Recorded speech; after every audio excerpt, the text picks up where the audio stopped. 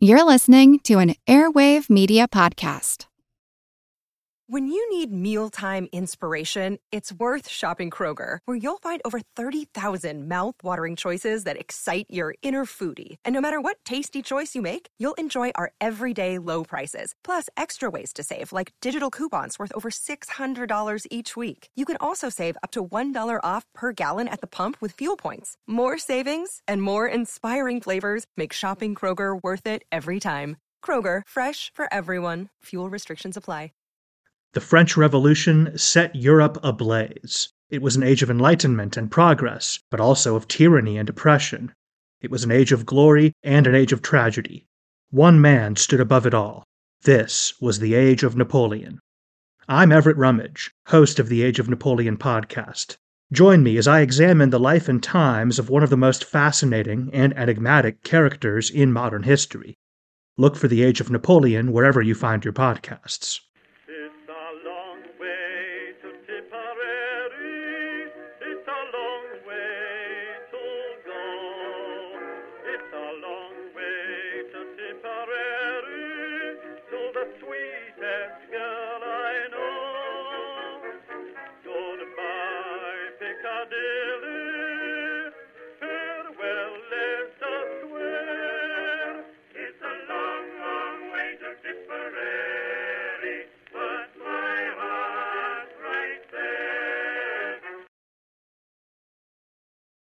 Hello everyone and welcome to History of the Great War episode 158.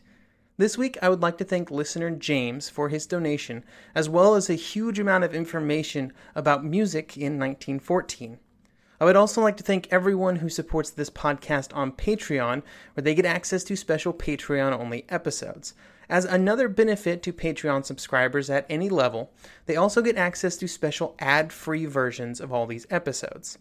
So if that sounds interesting, head on over to patreon.com/History of the Great War to check it out. Last episode, we discussed a lot about the German plans for 1918. This episode, we shift our focus over to the situation of the Allies at the beginning of the year. Before I talk about it for the next half hour or so, we can summarize the situation for the British and French in one word: waiting.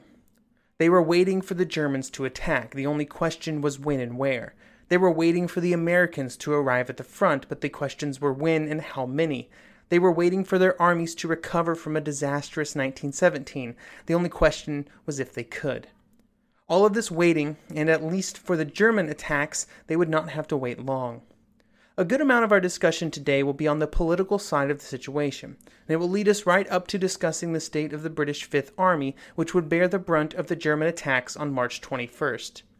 The political buildup is important background information because it both created the situation for the Fifth Army and why it was, for the most part, hung out to dry, and because the coming attack would strain the relationship between the Allies in ways that no previous campaign had done, unless maybe the opening German attack of 1914.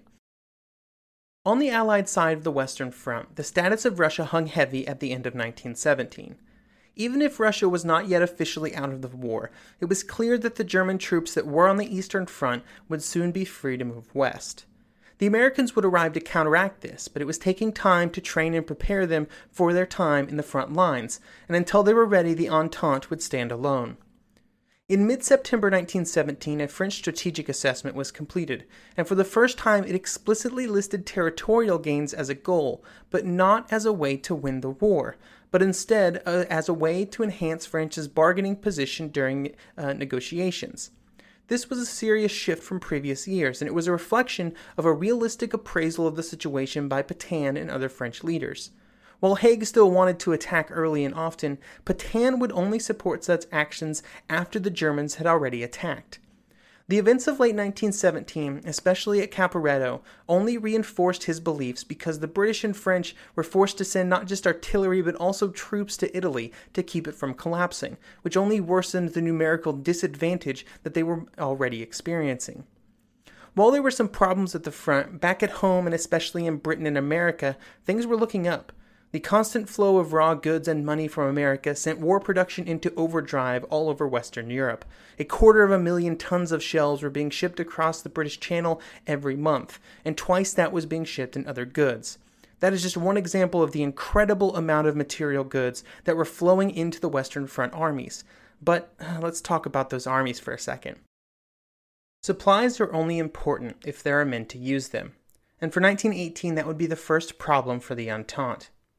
In 1917, the British had suffered over 850,000 casualties, and the French almost 600,000, and it was becoming almost impossible for the French to make good those losses. This meant that for the first time in the war, both countries would have fewer divisions on the Western Front in 1918 than they had in the previous year, with the French dropping from 104 to 98 and the British from 62 to 47. This reduction was due partially to having to break up divisions just to keep others up to reasonable levels of strength. Notice I don't say full strength here, just reasonable. In total, the British Army was about 70,000 men under establishment, and on average each division was somewhere short about 2,000. The French were having similar difficulties, but their problems were unavoidable. For the British, they were actually self-inflicted. Lloyd George had decided to reduce the flow of men to the continent as a way to influence the actions of Haig and to allow Lloyd George more control over the course of the war. This resulted in hundreds of thousands of men being in Britain in early 1918, instead of in the army on the Western Front. After the Battle of Caporetto, the Allies had taken an important step towards combining their war efforts. They met in Italy and agreed to create an inter-Allied Supreme War Council. This would be described at the time as, quote, "The Supreme War Council has the mission of watching over the general conduct of the war. It prepares recommendations for the decisions of the governments, assures the execution, and renders reports about them to their respective governments," end quote. The most important bit about that sentence was that it prepared recommendations. This was not a commanding body, and it did not have any control over the armies. It was only created to help improve the coordination of the administration and efforts of the various armies. The French had hoped that the body would exercise far more direct control. It would, of course, be headed by a Frenchman. But since this was not possible in late 1917, the French were forced to make do with it just being an advisory body. It should be noted that neither Haig or Pétain really liked the idea of the War Council. They saw it as interfering with their autonomy of command. Over the course of December 1917, the War Council met, and during those meetings they created and distributed many notes to the armies that covered a variety of topics, like advising the armies to create a reserve of several divisions that could be used to counter a German attack anywhere along the line, and many other topics. For our current story, the most important meetings of the Supreme War Council would occur in early February 1918. The week before these meetings, the British, French, and American Army leadership had assembled to discuss, amongst other things, the topics that would then be discussed at the next full War Council meeting. In general, these meetings did not result in any great understanding or unified front from the army commanders, so they would enter the next full council meeting divided. During the discussions at that next council meeting, things would get a little heated. Foch would accuse Lloyd George of not really making a full effort in the war, possibly a reference to the men held back in England. Lloyd George would push back by saying that the last year and a half of the war had seen the British do most of the fighting on the Western Front and all over the world, so they could do what they wanted. He would also use this opportunity to once again push for a greater commitment to a campaign in the Middle East. This suggestion did not get anywhere, again. Another topic that would be discussed, as it always would be in these kinds of meetings, was getting the British to take over more of the front. Since the beginning of the war, and especially since 1916, when the British Army began to grow very rapidly, the French had constantly been trying to get the British to man more of the front lines. In this case, the French wanted the British to take over 25 more miles. Haig never liked agreeing to this type of line extension because it meant that he would have fewer troops to launch attacks. In this case, he was concerned that if he extended his front, he would not be able to launch an attack in Flanders during 1918. But with the pressure from both the French and little assistance coming from his own government, Haig was forced to agree. However, instead of moving too many more troops south, he just told General Gough, commander of the Fifth Army, which we will be discussing in much greater detail later, to just stretch out his army to cover the new area. This extension would make the Fifth Army very weak if the Germans decided to launch an attack in the area, but surely they would never do that, right? The good side of this line extension was that it allowed Petain to shift up to 6 divisions into reserve. Along with the British manning this new area of the front, another huge topic of discussion both at the War Council meeting and then for most of early 1918 was the topic of a general reserve. Throughout both the meeting on January 24th between the armies and then the War Council meeting that followed, there were discussions about creating a general reserve where both Haig and Petain would contribute divisions that would be sent wherever they were needed. If they agreed on nothing else, both Petain and Haig agreed in the strongest possible way that they hated this idea. During the War Council meeting, Lloyd George, having already discussed this step with Clemenceau and the French, nominated Foch as the chairman of an executive committee to create the new reserve. This did not do much to get the effort moving forward, though. Petain and Haig were still entirely against it. To be clear, neither general was necessarily against helping out the other. They both understood that the other army was important, but they were just concerned about losing control of those troops. In fact, Haig and Petain had gotten together and worked out their own agreement, resulting in an agreement to send up to 6 divisions to help the other if they were attacked. They believed that this agreement was totally sufficient, and there was no need to get the politicians involved. At least in the short term, they were probably right. And as it was when the Germans attacked on March 21st and the British Fifth Army started to fall apart, Petain would start sending French troops north to assist almost immediately. And this quick response would be critical in keeping the front from collapsing entirely. One item that we have not discussed is the change in French political leadership that would happen in late 1917. Painlevé's government, which had been in power for several years, would fall on November 13th due to several contributing factors, one of which was the trip of the French delegation to the Socialist Conference in Stockholm in September. Painlevé would be replaced by Clemenceau, who was fresh off of a stint as a member of the Chamber of Deputies Army Committee, and because of this he was familiar with the situation in the war, which made for a quick and easy transfer of power. Clemenceau would spend a good amount of his time visiting French army units and generally just being as involved as possible in the military situation.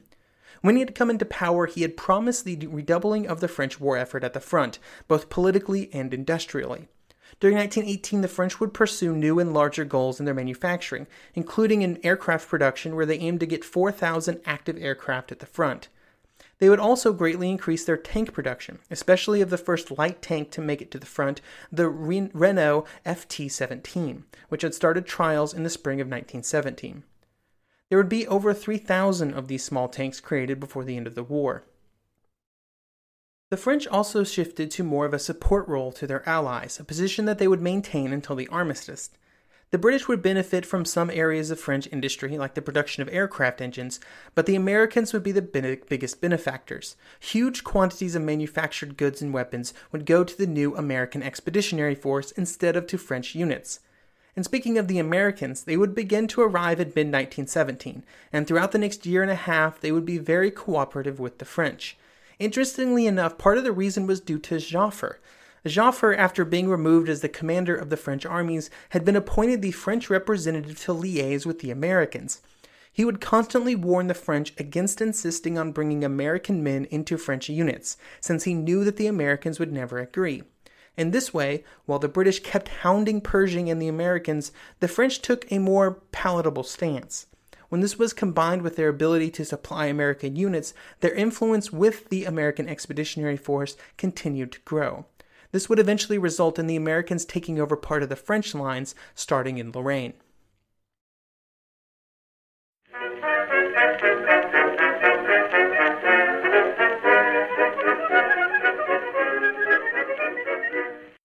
Our bodies come in different shapes and sizes, so doesn't it make sense that our weight loss plans should too?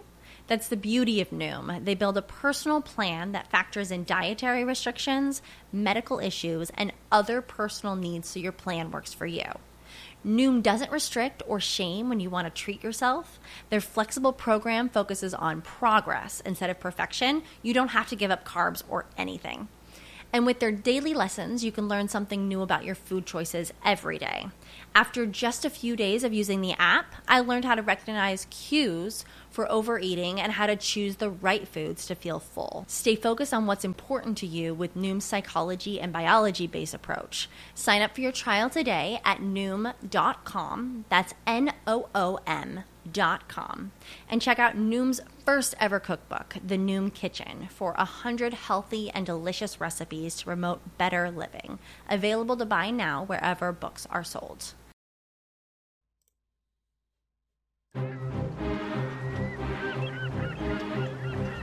Hello, this is Matt from the Explorers Podcast. I want to invite you to join me on the voyages and journeys of the most famous explorers in the history of the world.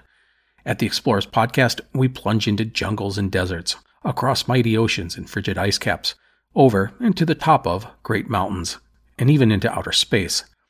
These are the thrilling and captivating stories of Magellan, Shackleton, Lewis and Clark, and so many other famous and not so famous adventurers from throughout history.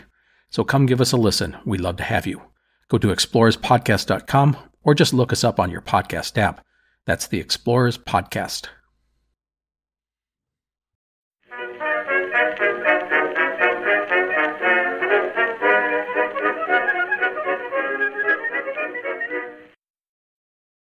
Unfortunately for both the British and the French, that would all be in the future. We shift now back to the front, the British area of the front to be more specific, since they would be the target of the first German attack.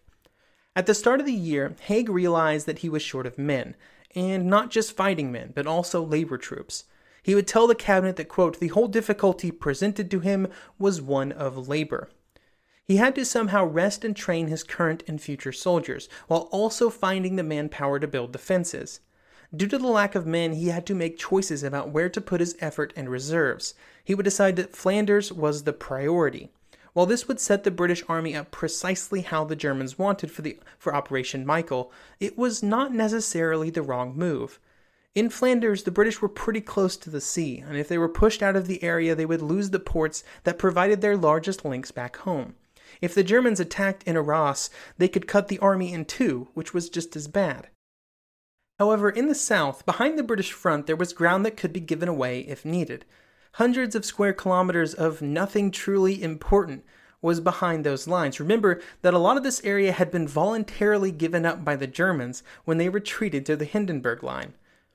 So while Haig's troop dispositions would not necessarily be wrong, he did misjudge how fast the Germans would advance and how quickly his army would fall apart. But his overall theory was not really incorrect. It was also not a guarantee that the Germans would attack the Fifth Army. No matter how weak it was, there were many opportunities for attacks all along the British front. If you remember last episode, the Germans had 3 possible attacks that they considered launching against the British, in Flanders, Arras, and Picardy. The British knew that all of these were possible. Having so many avenues for an attack may not have been as much of a problem if the British had spent more time on their defenses in all of these areas. In many areas of the front, the British had held onto their positions just as long as the Germans, but the British lines were not nearly as imposing as the German defenses. This was all about priorities, and the belief that by the British that those positions had always been temporary while waiting for the next big attack to take place. If their defenses had been up to snuff, the shortage of soldiers and laborers may not have been felt so sharply in 1918 when they found themselves trying to play catch-up, since earlier in the year it became apparent that the German army would attack somewhere, and at the very least they would have the initiative on the Western Front for many months at the start of the year. And this meant that the British had to try and catch up on all of these defenses and frantically build new and better ones. To try and sort out some of these manpower problems, the British decided to reorganize their army, which would eventually result in the disbanded divisions I mentioned earlier. However, the specifics of how they were reorganized is important. In general, the divisions that were disbanded were not entire divisions. Instead, divisions all along the front were reorganized to be closer to what the French and Germans were doing at this part in the war. This meant that divisions went from having 3 brigades, each with 4 battalions, to 3 brigades, made up of 3 battalions. This resulted in the removal of about 145 battalions from the British order of battle. This caused some administrative problems and required rethinking of some basic systems that had been in place for years, like the rotation of troops in and out of the line, which had been done on a battalion level since the beginning of the war. It also resulted in the Fifth Army being weaker. Just like in other areas of the front, the Fifth Army disbanded its battalions, but in several cases the resulting manpower was actually sent north, making the Fifth Army even smaller than before. The reorganization would not be complete until early March, which meant that the British were still getting used to the new force structure when the Germans attacked. The Fifth Army, by far the most important army during the first part of our story here, was commanded by General Gough. Now, Gough did not have the greatest command record, having played a role in the failures at 3rd Ypres and Passchendaele, and Lloyd George had even tried to get him removed from command, but Haig had protected him. Gough had made it very clear that he was concerned about the weakness of his army, even before the front was extended. After the extension, his front measured about 42 miles, and he had roughly 14 divisions to cover that distance. I realize that that means nothing to anybody, including me, so let's look at a comparison. To Gough's north, there were 2 armies that each had 16 divisions, and they were covering a front of 61 miles combined. So Gough had fewer troops and a third more front than the other British armies. On top of this, most of his troops had been in the fighting at Passchendaele and had been moved south as a way to get them rest, not exactly the type of units you want to meet a large enemy attack. In many ways, it is hard to see that the failures during Operation Michael were Gough's fault. In some ways, it might have been better for him if Haig had not protected him and he had been removed. He would end up getting most of the blame for the coming British collapse. I personally think it was an unwinnable situation. Gough had also been given some permission to retire from Haig, who had told him that it was just important that he conduct a fighting retreat, and as long as he did that, giving ground was not too much of a problem. Now might be as good a time as any, since we're talking about senior commanders, to talk about how much they actually mattered to the soldiers in the front lines. It is somewhat humorous that while army commanders play such a role in the story of the war on all sides, to the troops in the trenches they probably mattered not at all. This was especially true later in the war, when divisions were shifted all along the front, constantly being reassigned to different corps and armies. Here is Martin Middlebrook from his book, The Kaiser's Battle. Infantry divisions came and went, sometimes frequently if operations were intensive. Because of this, frontline soldiers were rarely conscious of being members of a corps, let alone an army, and these senior commanders, Byng and Gough, were virtually unknown. At best, they were mere shadows to the trench soldiers." End quote. I bring up this subject not because I have some real, huge, earth-shattering new perspective, but just because I find it interesting that the shorthand many people have developed to discuss actions during the war are based on these army commanders instead of necessarily actual army names, and these commanders would have been unknown to the people actually involved.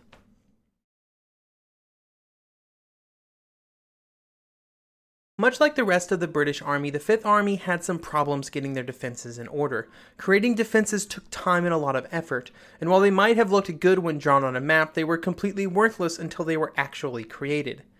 The British official history says that the Fifth Army had about 40,000 labor troops by March 1918, but most of these were not actually working on actual defenses, but were instead focusing on building and improving roads and railways, which were just as critical to keeping an army in the field. This meant that the main line of British defenses were not complete, especially in areas where they had just taken over part of the line from the French. This was true of the forward and battle zones, but especially of the reserve lines, which were oftentimes just lines on a map, sometimes with little digging having been done. There was also some issues with the British defensive doctrine. After their experiences against the German elastic defense of 1917, the British had attempted to do something similar, with the British version being something of a pale imitation. There would be a lightly held forward zone, but the troops there were still to stay and fight instead of falling back. Then that was followed by the battle zone, which the troops were expected to hold at all cost. So really not much different than previous efforts, except for the fact that there were troops in the very front that were basically sacrificial lambs. This simple defensive strategy put the British behind even the French, at least officially. Earlier in the year, Pétain had issued Directive No. 4, which brought the ideas of flexibility into French defenses. Pétain had some problems getting his army to actually follow it, though. Even the thought of giving up French ground voluntarily was seen as heresy by many French commanders, and in many cases they purposefully ignored Pétain's advice. For the British, their alterations to their defensive strategy would be a difficult shift that would never be fully figured out and implemented. As is tradition on the podcast, it is now time to talk about what the defending army knew about the upcoming attack. As I've mentioned before, both Petain and Haig thought that the Germans would attack at some point. Part of this reasoning was due to figuring out which troops and commanders were moving on the Western Front. Here's another quote from Martin Middlebrook about one of the ways that the British determined which commanders were on the other side of the line. Quote, Haig's intelligence section had been trying to establish the German intentions for many weeks. The first hint had come as early as 5 January, when 2 letters of sympathy signed by General von Hutter appeared in German local newspapers. This was the first sign that this well-known general had arrived from the Eastern Front.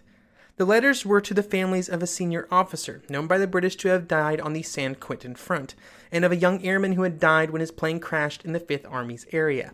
End quote. By early March, they knew that it was probably going to happen soon. There were constant movements behind the German front, and commanders like General von Below, the German commander who had led the effort at Caporetto, had also just arrived. All of these bits of information pointed to an attack, but it was still difficult to pinpoint exactly when and where. Interestingly enough, neither Haig or Petain really expected Gough's Fifth Army to be the target of the upcoming attack. The German deceptive efforts, where all along the front they had their armies make a bit of a show out of preparing for a future attack, were at least partially successful.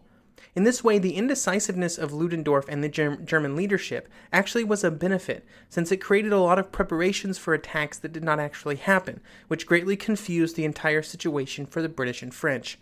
This confusion resulted in Petain believing that the Germans would attack the French army, while Haig believed that the attack was coming in Flanders, perhaps mirroring his own obsession with the area.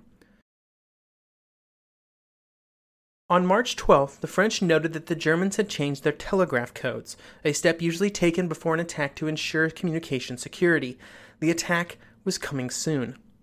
I hope you will join me next episode as the attack begins, and the Germans unleash their Operation Michael on the British defenders, who were not in for a very nice day.